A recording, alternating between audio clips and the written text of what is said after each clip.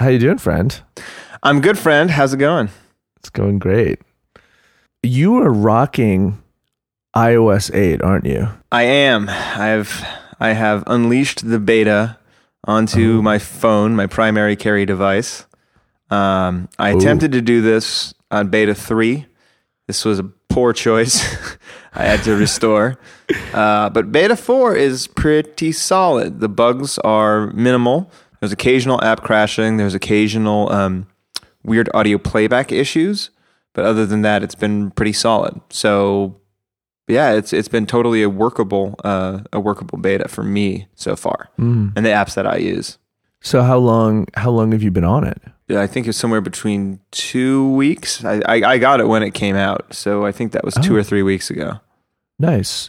Yeah. So what? Now can you talk about iOS 8, like legally speaking? Yeah, there are these developer features are all public at this point. And I'm not breaking any NDAs talking about it. They've also said that people who are developers or talking about development, talking about stuff like that, it's all covered and everything's cool. If there was some sort of hint of a feature that was unannounced, I would probably be under NDA to not talk about that. But I've not been delving into it from that. I've just sort of been testing other apps and just trying to do the daily workflow. So it's all pretty standard stuff, nothing crazy. Nice. So yeah, man, what do you think? Like, what's the 411? Have me never say 411 again, by the way. Remind me. I'll make a note of it. No, the biggest change that's coming to this is extensions, and it's the ability for apps to communicate with other apps. That is actually a complex thing, and a lot of third-party apps are waiting on that until it is actually widely released. They don't want to sort of release something just for the betas. They want to roll out these more big features once people can actually download them and use them, which is good. They shouldn't be burning cycles on chasing bugs in betas. They should be waiting until it gets a little bit further before they actually put something out. And so that stuff is not there at all. Handoff stuff is only very rudimentarily available, but there is some cool stuff that I've started to see with Yosemite. I'm not using Yosemite as my daily driver. There are too many bugs on that for me to do production work, but I still have messed around and gotten a sense of how things look, and I have some insights about that. I still hate the Finder icon. Yeah. So handoff, there's some, what's working right now? Like, what have you been able to do with it? So something will come up is, where that, I think one of them, either your computer or your phone receives the iMessage first, and sort of to the left of the Finder, you'll see this little thing where a messages icon will pop up to the left as it's loading information to your computer, and then whoop, it drops down once your messages is updated. So it's sort of an indication that something's being handed off from your phone to your computer. And that's just a pretty simple one. That's just sort of messages updating and making sure you got a message that was caught by your phone and not by your computer. But Notes kind of is going to be working in the same way, where there's that kind of handoff thing, so there's a continuous experience. As far as I know, Safari doesn't quite do that yet, but I'm sure it will very soon. And so anyway, the integration between the two, it's not fully fleshed out. That's really just rudimentary stuff. Have you been able to hand anything off other than, like you said, the messages maybe? Messages and notes. Other than that, no. Notes. So you can start typing a note on your phone and then pick it up on the computer? Right. And that's not really new functionality. It's just sort of the way that we're thinking about it has changed, because it's always synced over iCloud. And you've been able to pick up a note, but it's like there's an indication that it's being transferred that's given to you, right? So this little thing pops up and lets you know something's happening or something's been transferred. I don't know if they're thinking of it more as like a notification that something's happening, or if it's there to like click on and then to open up Notes and see what you were doing. It goes by very quickly, and I don't know if that's intentional or if that's unintentional, and they're going to make it hang around longer so that... Oh, you mean the notification is very quick? Yeah, that little notification. And it's kind of great. It's just like another mini dock with one app in it that pops up to the left of your dock. It's very interesting.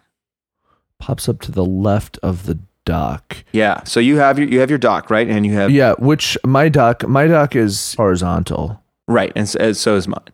Okay. People are going to yell at me, but I don't care.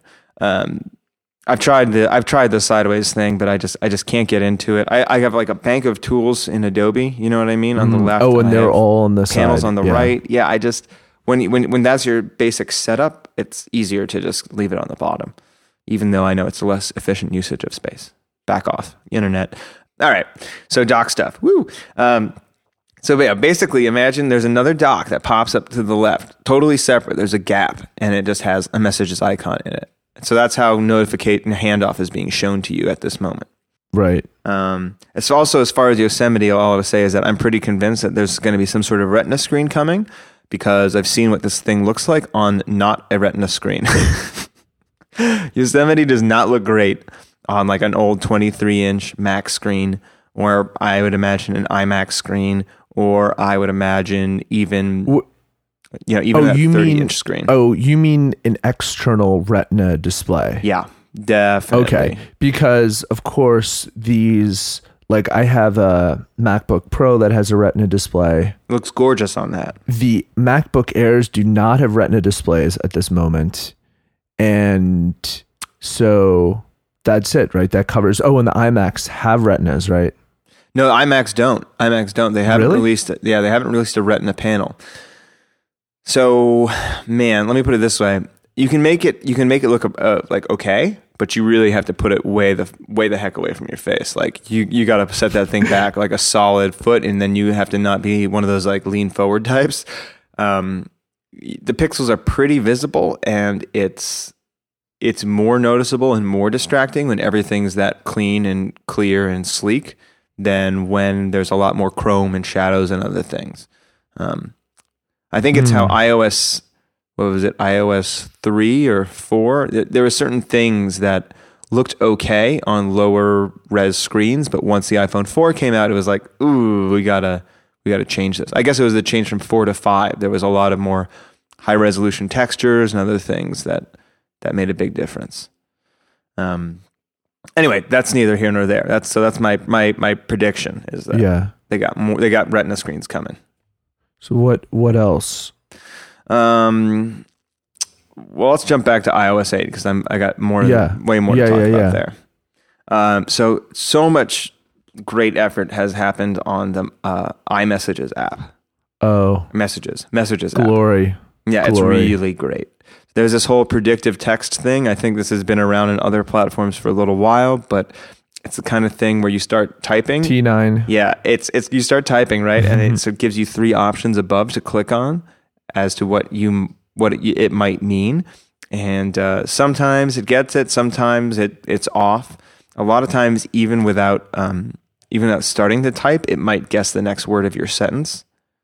So if you type "I may be," and then it'll give you a couple options: disappointed, on time, late. Yeah, Yeah. And so that is really cool. And then on top of that, there's this great thing where there's a microphone to the right of the text bubble, and you just hold it, and it starts doing an audio recording. And so you can make like a fart noise, you can make a cheer, you can make a little message to somebody, you can make a whatever. And it's amazing. And you hold it, give your recording, and then whoop, swipe up, and it just sends a little audio message. It's great. And if you actually said something silly, or if somebody, farted in the background or whatever, you just swipe to the left, it deletes it, gone, never to be heard of again.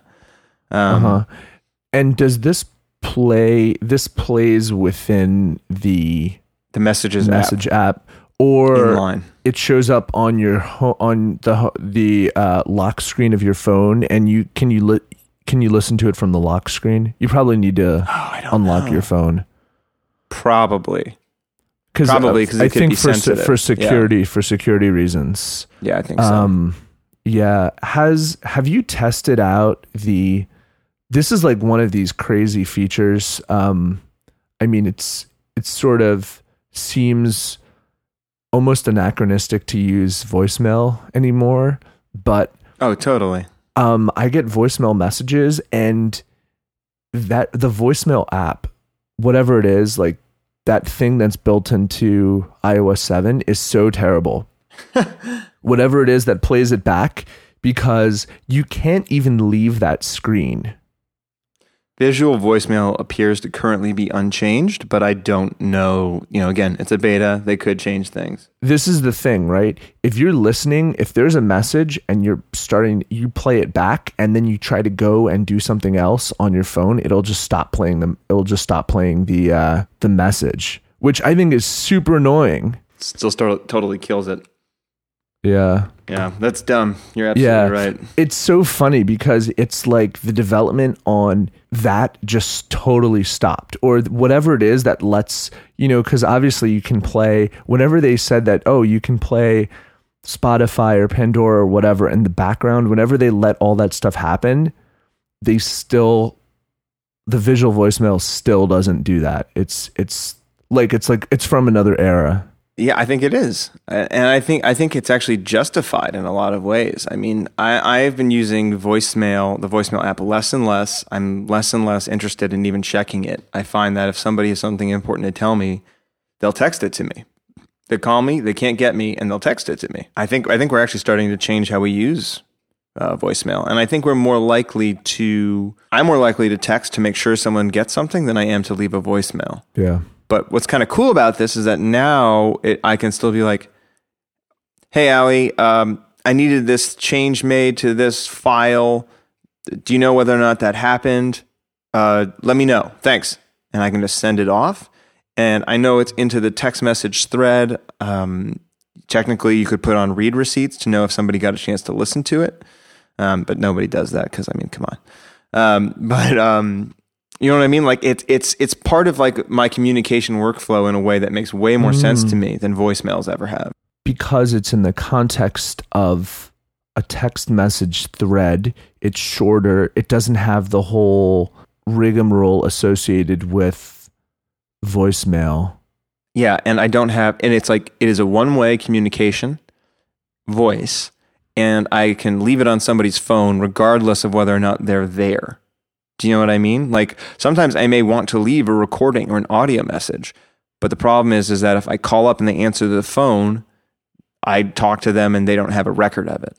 So if I wanted to say something, on the record, let's say, like this file is approved, thanks, and I don't want to type it out. I want to write it. I want to like say it and then have it so they can reference it. Maybe I have detailed notes, right? Maybe I have detailed instructions I want to give somebody. Now I can do that in a recording really quickly rather than typing down detailed notes. I send it off. They can listen back to it. They can hear it again. And they don't pick up and go, oh, would you mind just not picking up? I'm going to call you back and leave you a voicemail that tells you how to do it. Oh, okay. Yeah, cool. Can you scrub through the message? Yeah. Mm-hmm. You can, if someone's like, oh, and my number is blah, blah, blah, blah, blah, blah, blah, you can just go back and catch it without having to like listen to the whole message again. And although theoretically, if it's a text message, right? Like you have the number. They wouldn't do that. But maybe, or just as an example of what, you're totally right. The address is, yeah. So that's pretty neat. Interesting. And Apple has this great app called Tips, right? So they've done this cool thing where they try to tell you what's new. And I actually think this is a brilliant stroke. What are you talking about? I've never heard of this. Yeah. So I think this is for like when you upgrade, I think it's going to have this Tips app. And what happens is it tells you, hey, did you know you can do this now? Like, and it'll explain to you, here's how you leave a voice message, on messages, or this one. Hey, now you can use a timer on your camera so that you can be in the shot. You know what I mean? It's a simple tip, but it's something that people wouldn't know and it may have a hard time discovering. Things are getting a little bit more complex. They make sure that you know that you can do it through this little Tips app. It's kind of nice. How do you think Apple expects people to use this Tips app? You know how when you get a new piece of software? Yeah. And they kind of give you little tips and they're like, hey, did you know you could do this, this, or this? A lot of people are going to blow by it, right? A lot of people are just going to be like, oh, whatever, I don't care. Let me just use my phone. But people who are kind of like, okay, I updated. Well, it's different. It looks the same. What can I do? And they're a little curious and they actually want to know about new features. they'll check through and they'll actually see, oh, I can do this with text messages? That's so cool. And as that becomes more of a thing, I think it'll be like, how did you even know how to do that? It's like, oh, there's a Tips app. Go check the Tips app and it'll tell you how to use your phone better. Well, that's how I thought about it too, was sort of in the computer context. Yeah. Do you think it's one of these things when you upgrade to iOS 8 for the first time, that app will be there and it will start giving you little tips, and then you'll say, okay, just go away. And they're like, all right, well, it lives here on your phone. Oh, I'm not sure it will. It doesn't seem too Apple-y to like force you through a little setup wizard. I mean, like, you have your initial one. I'm imagining there's like a screen in your setup wizard that says, if you want to know more about using using iOS 8, click on this app. You know what I mean? I think they may have a screen like that at the end, but I don't think they're going to auto start the Tips app, for example. That doesn't seem like very much them. Do you think this is an acknowledgement that things have gotten too complex, or the discoverability of certain features are low, or there needs to be a place maybe other than just some random website where you can search for iOS related features and functionality? Yeah, I think so. I think it's a mix of things are getting more complex. Their audience is huge. The features are tweaks. They are limited, they're limited in what can be discovered. I think they realized also that they may need to be a little bit more explicit about things when they did the iOS 7 update. The good thing that they had for iOS 7 was that everything looked different, so people actually started playing around and seeing how things worked again, so they were a little bit more likely to poke and prod. I think Apple knows that if they don't call some things out, they're not going to get used, and no one's going to even know that they have these features. And some of them are really cool. There's a couple things like that, actually. So the notifications bar on the top looks just like it did. But now, you know how there's that little grabber? There's that little grabber rectangle at the bottom of a notification that comes down from the top? Yeah. Okay, so before, that was just kind of like a thing that you'd flick upwards and be like, all right, get out of here. And you'd know that the notification would go away. Now, if you flick it down, if let's say it's an iMessage, that thing opens up as a text box and you can just respond in line, right? So visually, nothing's changed. The only reason why you know something's different is because someone's told you specifically in this app. I see. So there are things like that are important. I in some ways, I actually kind of feel like they might benefit from actually making that into a small downwards arrow. That actually might be a better visual indicator for the public. Yeah, I'm so conflicted. I feel a little conflicted about this. I mean, it's not that big of a topic, but on one hand, I always sort of saw it as, maybe Apple saw it as a sign of pride that you didn't have to go through all these manuals, and it wasn't like, it should be easy enough that people could just use it. But on the other hand, there is a real need to educate people, and all the time there's features that people don't know exist. The discoverability is low. People don't know that you can push the plus volume button and it takes a photo. Right. And people don't know that if you can take a screenshot by holding down the top button and the home button.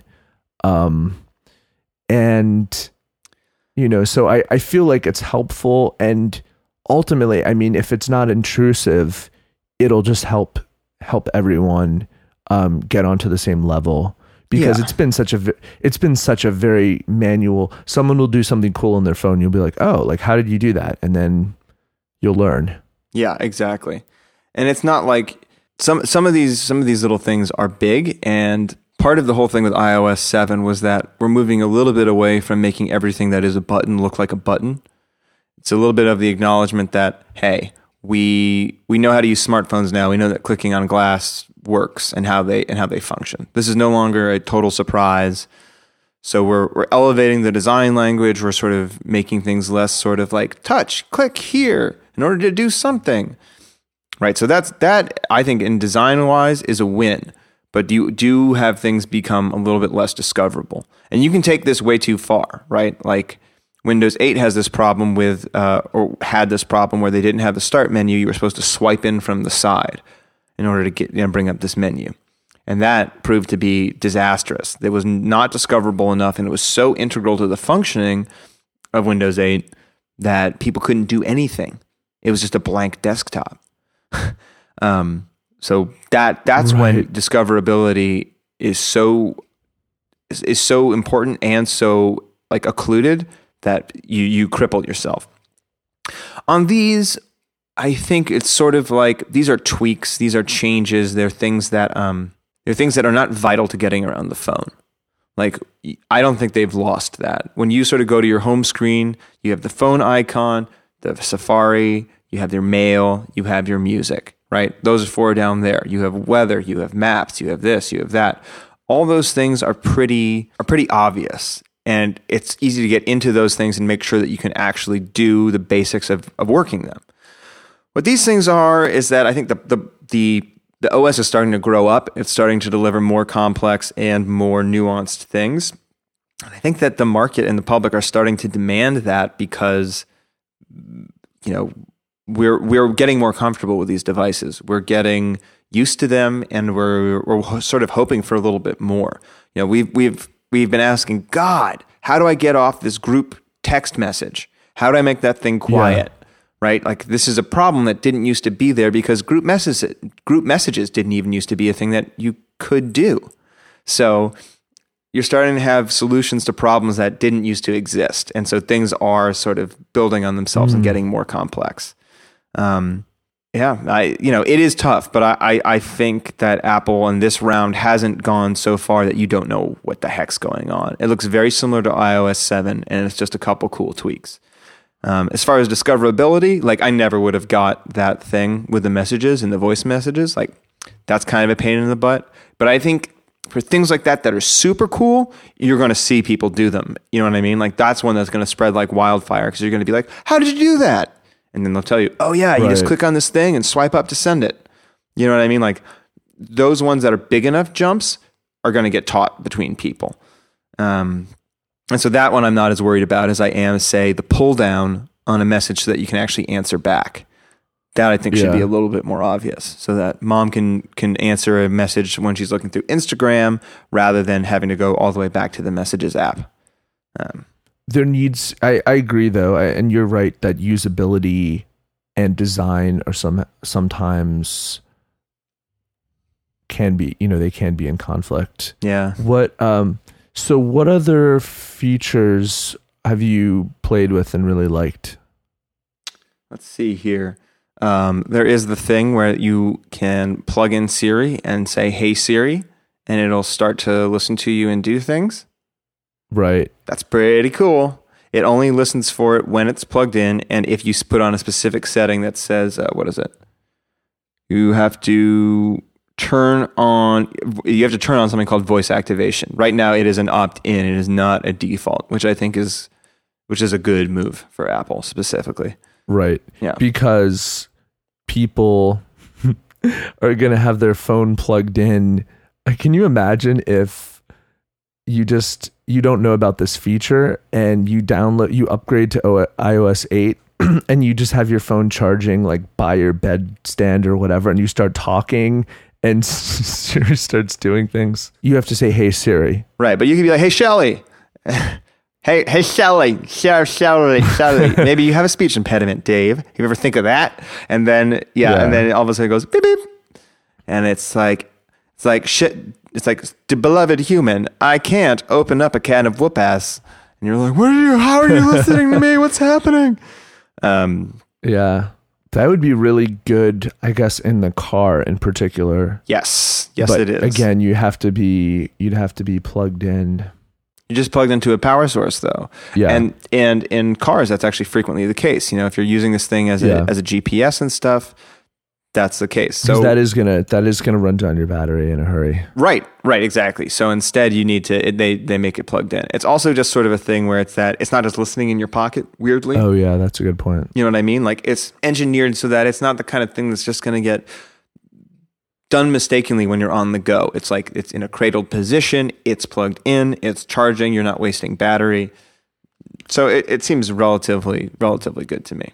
What else? All right, I got some other ones that are pretty cool. The Mail app has gotten a lot better. You can just sort of swipe left and right and get options like flag, mark as spam, trash, archive, delete. That sort of thing has always bugged me. The limitedness of what, you're trying to flag a message and you realize you can't, or I can never remember what I can and can't do with the Mail program. So that's good. So now this is kind of nice. Like I swipe to the left, right? And it says, I should also talking to the mic. It says flag, trash, or more. And for more, you have mark as read, move to junk, move message, notify me, right? Here's another kind of cool one. If you click notify me, when somebody responds to this message, you'll get a specific notification being like, ding, ding, you got an email reply to this important email. Sort of making that thing a higher notification or a more important notification than just being like, oh, you got 7 email messages since you last checked your phone. So this one's like, oh no, you actually got this important message done, which is kind of cool. Let's see here. If you swipe to the left, it says mark as read. So that's kind of cool. You can if you just do one quick swipe, it marks it as read. If you do like a more slow one, it lets you know what that option is. Very nice. So you can read, and I'm putting read in air quotes, you can read messages without actually having to read them. Yeah, exactly. You don't have to click through or pretend, you can just, that's really good. Just read, it read, done. Read. And it's much easier to use. Big changes and much better looking control center. That is also the new feature I wanted to talk to you about. It's much easier to tell what's what. And I've been digging it. Control center is that thing where you swipe up from the bottom, right? And I'm just that like toolbar where you can put it in airplane mode or whatever. Oh, you're in airplane mode right now. I am indeed.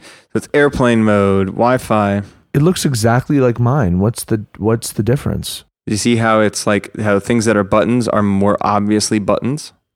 Do you see how like the sliders are sort of in their own like field of color? Oh, I do. It's very subtle. The difference is very subtle. It's very subtle, but it's immediate. It's much more obvious. Yeah. Okay. So do you see how yours are done with lines, with like hard lines on the outside, and this one is done with just a band of gray? This is a design thing you're talking about. Just a design change. Functionality. Yeah, not functionality, just design changes. And you'll notice that activated buttons are no longer just white outlines and white icons. It is filled white circles, and they're much more obviously on versus their counterparts. Whereas before, if you had 2 or 3 on or off, you would look at it and be like, I don't know which one's on, which one's off. Is your flashlight on right now? Oh, I turned it on also to say that it goes to the bottom too. Oh, okay. So we can't customize Control Center yet, or what that points to. Like, I would love to be able to turn the calculator app into Numerical or Solver, something like that. Right now, we can't change what those things point to, but baby steps. It's all good. And then lastly, it's like the share sheets. Already you can sort of send things to way more programs than you could before. So when you're in Safari, you're like, oh, I want to send this link to reading list or mail used to be the only other things. All right. Well, now you can send it to Pocket. You can send it to anything that can parse a URL and they want to throw their name in, their hat in the ring. So it's way better. You're starting to already see some of that inter-app, communication stuff surface even at this early level. And I mean, that's sort of the extent of like the big things. Family sharing is something that is working, but my wife is not on the beta because she doesn't do anything relating to development. So, I can't start working on that with her. Yeah, family sharing lets you share apps within a family who everybody's on the same credit card. Yep. So it's apps. It's. I had read that developers needed to opt into that. I think you're right, actually. So I think music's automatic. So music and movies might be automatic and not something that you need to opt into. Oh, that it sort of makes sense because you used to be able to have your music. I mean, you can still have it go to like five different devices or something. Right. So I think that's also the limit of the family sharing plan is 5 people all under the same credit card. Right, but I'm sure it violated whatever agreements they had with the developers previously. They never had an agreement that you could share the apps, so you have to opt in. Otherwise, everyone would be suing Apple. Well, some people would be, I guess. Yeah, some people would definitely be making a show of it. You like it so far? Yeah, that's the big stuff so far. It's pretty nice. Oh, I forgot one really important thing. Yeah. Siri finally, if you do like dictation in a field, it does it as you're speaking and it gives you that feedback rather than just waiting till you're done making a big sentence. And again, sometimes talking to Siri, I mean, it would be great, but you're not looking at your phone, whatever. But when you're typing in a notes field, I want to make sure it's actually getting what I said because I'm going to say a lot of stuff. So it's nice to have it go along with what you're saying and parse out stuff. And you'll see it like guess a word, but then as you continue to talk, it'll get the context right and then change what one of the words were back there. Oh, really? That's really cool. Yeah, it's really cool. That's pretty nice. Yeah, so it's a million times better. One of the things that bugs me is the fact that if you hold down the button, it'll just engage Siri, and it's very easy to do that accidentally. You mean like when you hold it down in and just concerts keep holding it or down? in conference rooms? Well, in your pocket, I mean, it might push, and then even worse is when it's like Siri not available, and you're like, come on, we're trying to watch a movie here or something, And it just screams at you that it's not available. Yeah, that's really annoying. Cool. So you like it? It's been like relatively good for you so far. Yeah, and actually the battery life isn't terrible either. That's good. It's kind of amazing actually on a beta. Normally on a beta, I just kind of... Yeah, the performance is poor. Yeah. Normally you're just like, it's just going to take a hit and it's going to be bad. But it's been good. I've had some crashing with older apps. Otherwise things have been pretty rock solid. Is Apple telling developers that they need to rewrite their apps for the new OS, or is there anything people have to do to get the apps ready, or is it just one of these things that it's just a beta and it's a little buggy and things aren't running perfectly? I think it's more of that. I think old apps are still going to run fine. But it's like, you got the carrot and you got the stick, right? The carrot here is pretty huge. The carrot here is that inter-app communication and actually, making it so that without even having to go to your app, people are still able to utilize it in other places. Whether that's putting filters, into Instagram, whether that's being able to pull photos from a photo app or something crazy like that into your messages, etc. That stuff is so good. I think a lot of developers are going to put the time and the effort into doing things in iOS 8. But it's not like, they've released a new programming language. It's not as if you have to work in that programming language exclusively in order to ship this app. It'll still function with iOS 7 apps, and even probably some iOS 6 stuff will actually still function. Cool. Yeah, man, it's looking good. And again, like the coolest stuff that's coming is not here yet because the third-party people haven't actually released their changes. So that's when it's going to go nuts. So yeah, be psyched, and I'm pretty encouraged by how like stable it is already.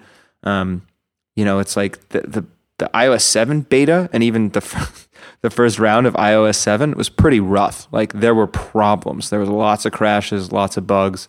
Already this feels better than, the first actual release of iOS 7, and it's in, beta 4.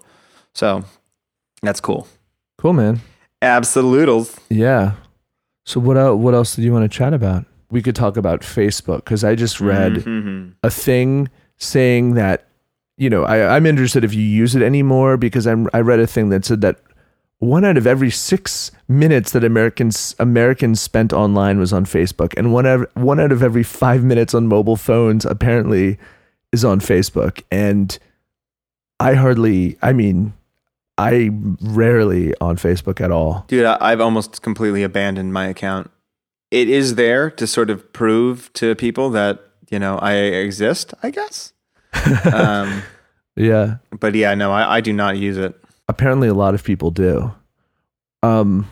So how much I mean, I'm probably on Facebook. Maybe I go on like once a week for maybe 5 or 10 minutes. That's a lot. That's a lot to me. Once a week for 5 minutes. No, I know. I mean, I don't. I go on there once every few months, and that's just to take care of something specifically that I can only do on Facebook.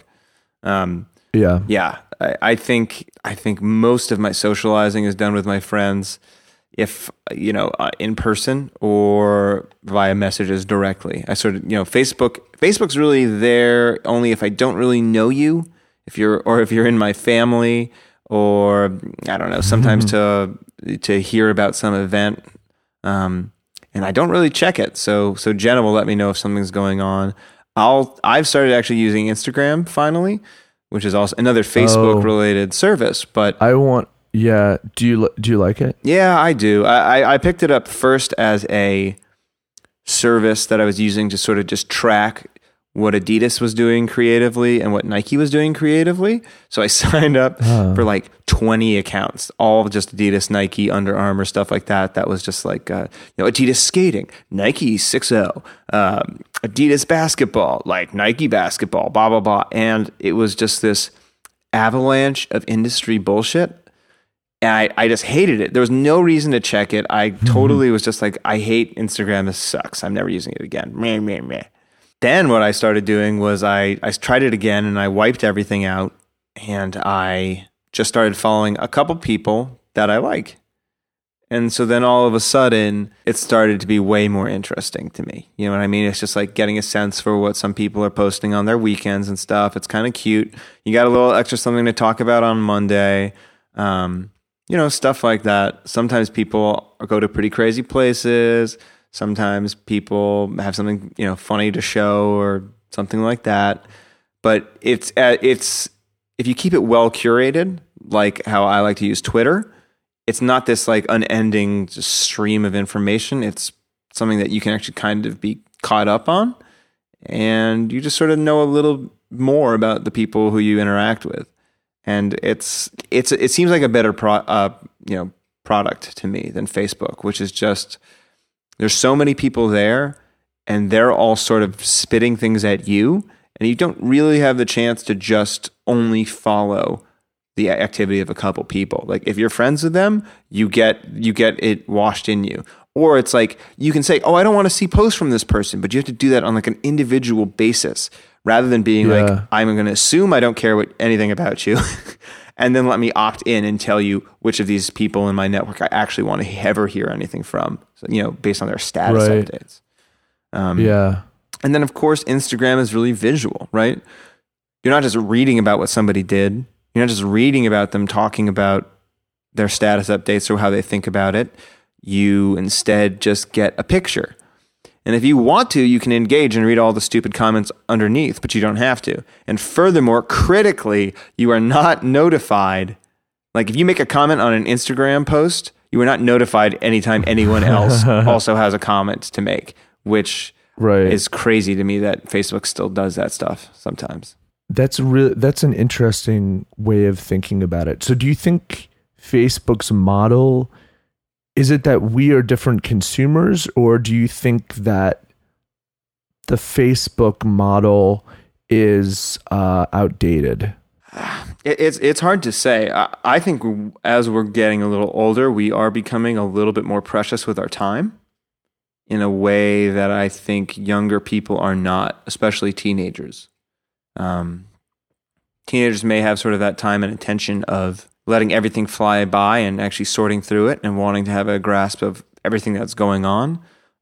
That's become increasingly unimportant to me, especially amongst my family and social life. So, my usage habits have changed for sure.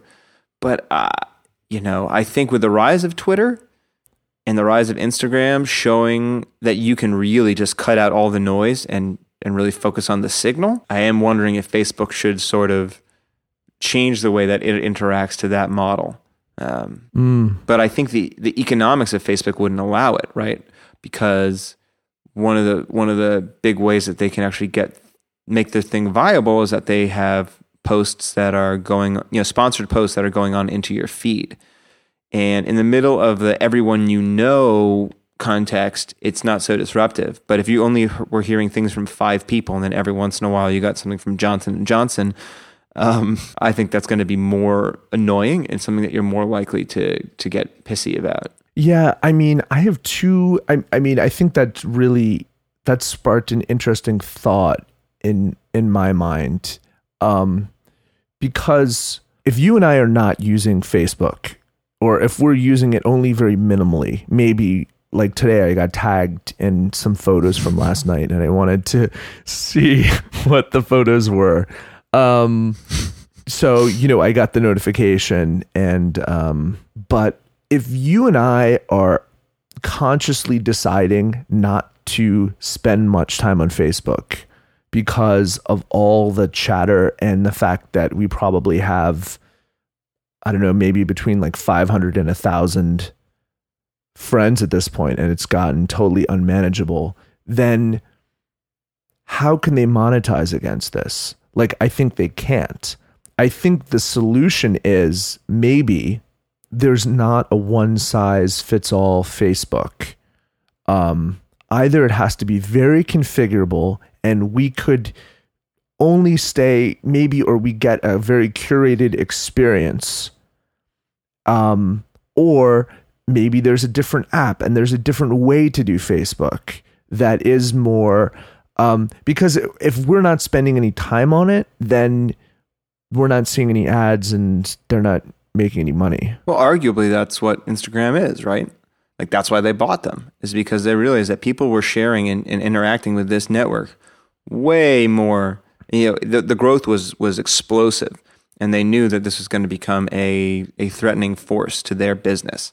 So rather than try to fight it and change their product to match it, they said, all right, well, this actually still works for a good subset of people, and a huge subset of people, and a huge subset of the internet. Let's grab all the people that don't like this and have moved on to something more like that. And that's the way that Facebook interacts with you. That's the way that Facebook has still got me in their clutches, is because there's this other service where they're not trying to sell me so hard. I think they've made some really smart acquisitions. They also got WhatsApp. Now, I'm not sure what the monetization strategy is there, but they do own a messaging platform that is, has how many billions of users in, or I guess it's hundreds of millions of users in Europe. I mean, it's astronomical how many people are using that as their primary text messaging. So, from that perspective, I think they are looking for ways to diversify themselves and make sure that, I think they know that they can't just make one Facebook. And I think their acquisitions are them realizing that and then going out there and making sure that they have hooks into people in other ways. I mean, I think that's a good argument. I don't know. I would like to just have like a Facebook's birthday app, and it would just let me do that one little job.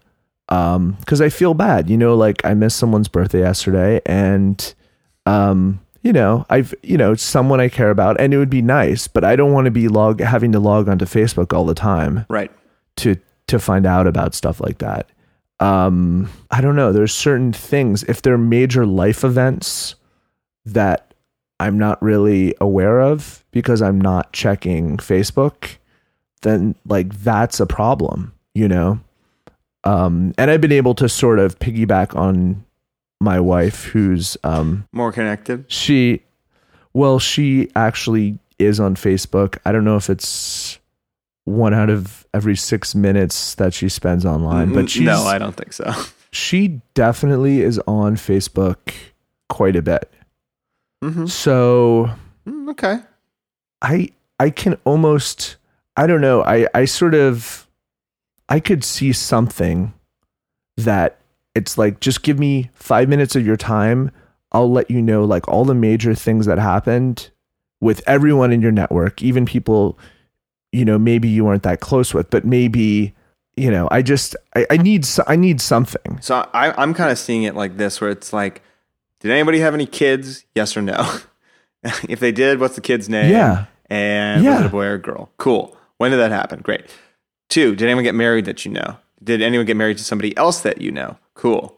Good to know, blah, blah. You know what I mean? Like the big things. Yeah. Did anyone graduate from a school? Did anyone get a new job? Yeah. I could totally see like that being the way that they're like, Facebook has if they had an email that was like, they sent you, right now they're like, they're trying to do this thing that Twitter does. They're like, hey, here's your weekend report of Facebook. And I'm like, shut up, Facebook. I don't care. But if they like kept it to this person got married, this person had a birthday, this person had a kid, that would actually be like information that'd be like, oh, good to know. And I would actually read that email and engage with it. Jesus Christ.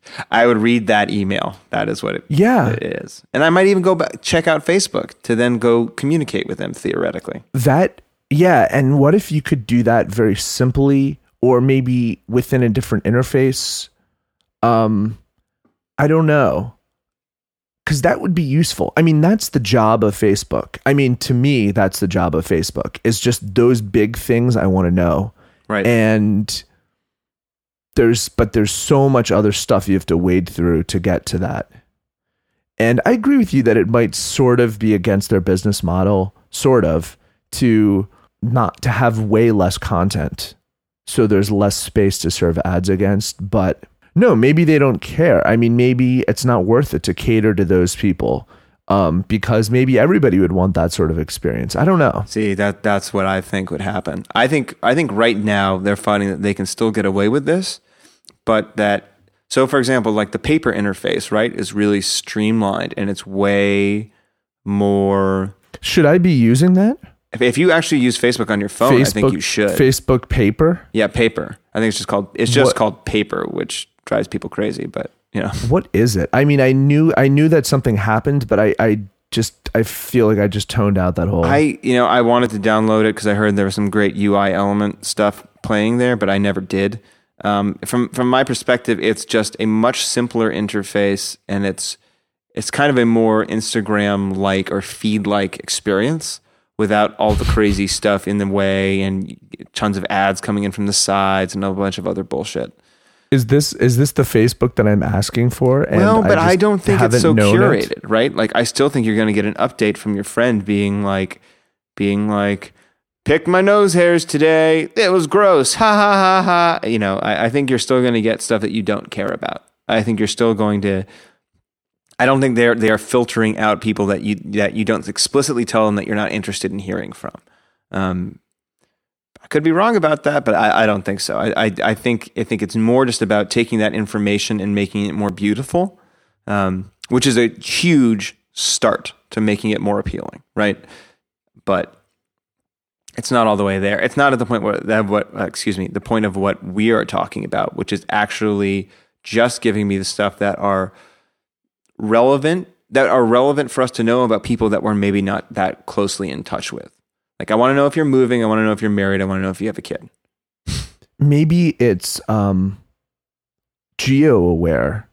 Like, if someone is in Portland and you didn't know about it, maybe it would let you know. I think what we're asking for is some sort of higher level of contextual understanding and relevance. We only want to see the most relevant things. Right. Important life events. Maybe your friend that you haven't seen in a million years is going to be, in your neighborhood or something random like that. That would be useful. I think you're right. That's what I want to. Because Twitter, and I love Twitter, but not everybody's on Twitter. Yeah. And Twitter is not, I don't think Twitter is the place for like life events on the whole. No. LinkedIn, you find out about job stuff. Someone has a new job. But man, talk about a signal to noise ratio. I mean, that, you know what I mean? It's on LinkedIn. Yeah. It's almost, you almost actually have real information buried because they just barrage you with so much other crap. They got a new position, but really they actually just fixed a typo. You know what I mean? Like there's that's interesting. Or it's like, they just technically changed the name of what it was, but it's not actually a different job. I feel like LinkedIn, in a lot of ways, they want to become Facebook. Like they want to up the time that people are spending on it, and they want it to be more relevant to people every day. Yeah.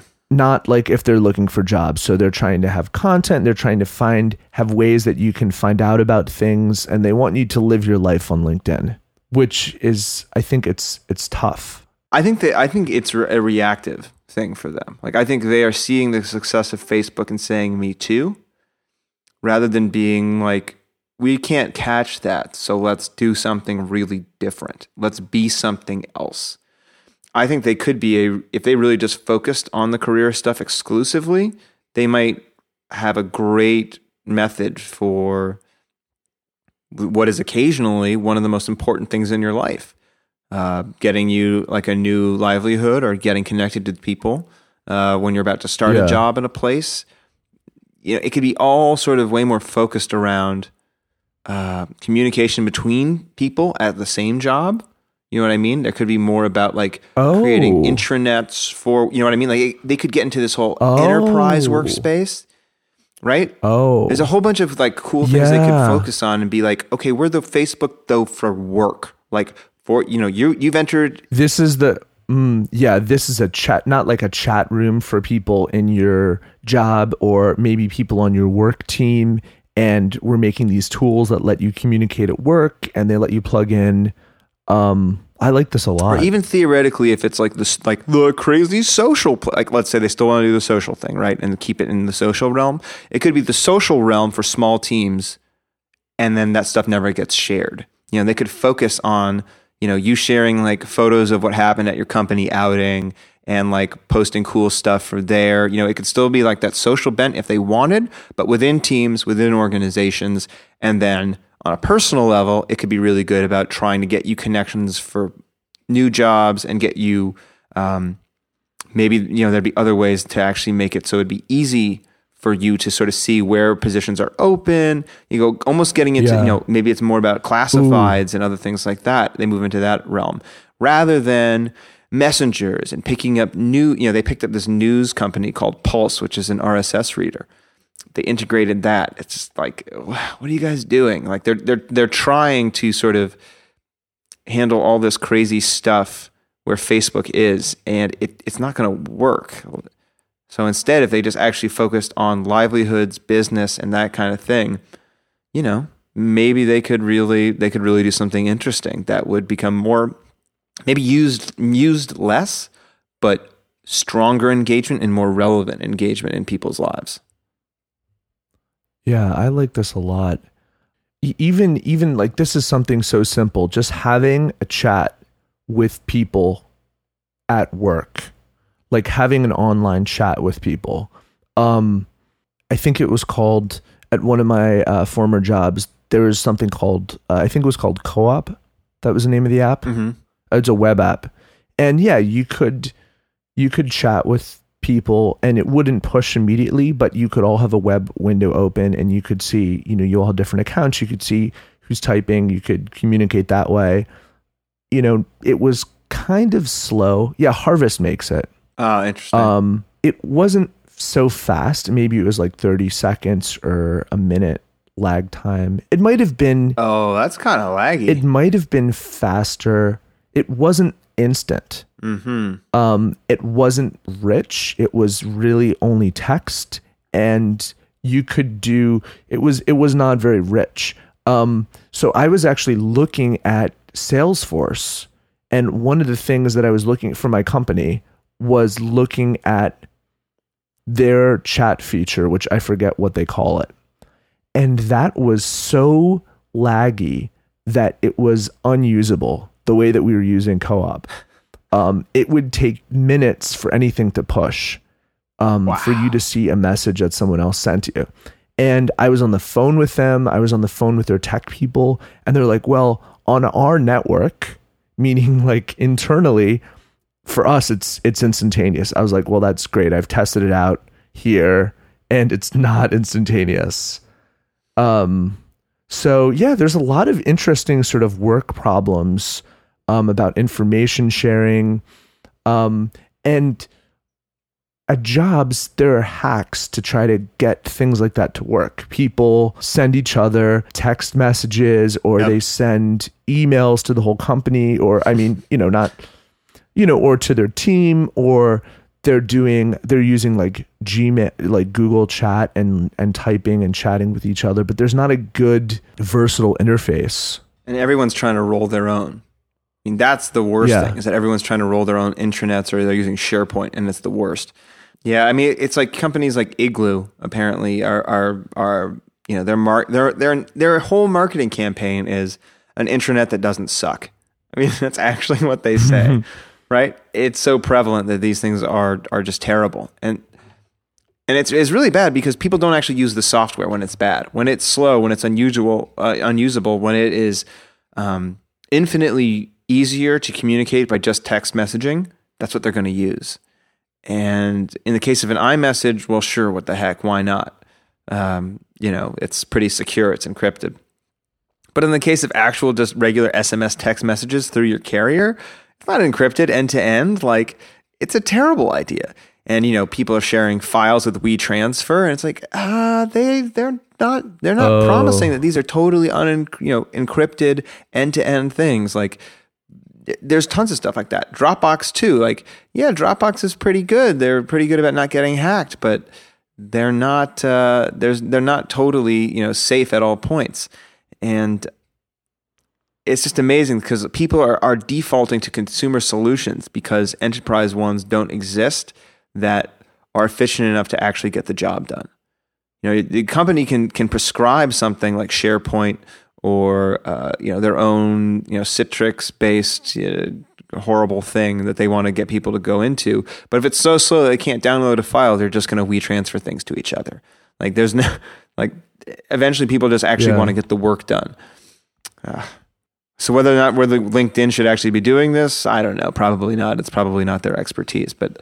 Probably not. But man, imagine that's the sort of the route that LinkedIn took, was like a place to communicate with people in teams. And then also, once you leave that team, you can connect with other people and find job openings and all that kind of stuff. They would actually have a different function than Facebook. Like, they would actually have their own thing. Whereas right now it's just like Facebook for business. And all Facebook needs to do is create a page that's all about job listings and actually make that a priority, and they would sync LinkedIn almost immediately. I like this. I think this is a fun idea. It's got some venture funding.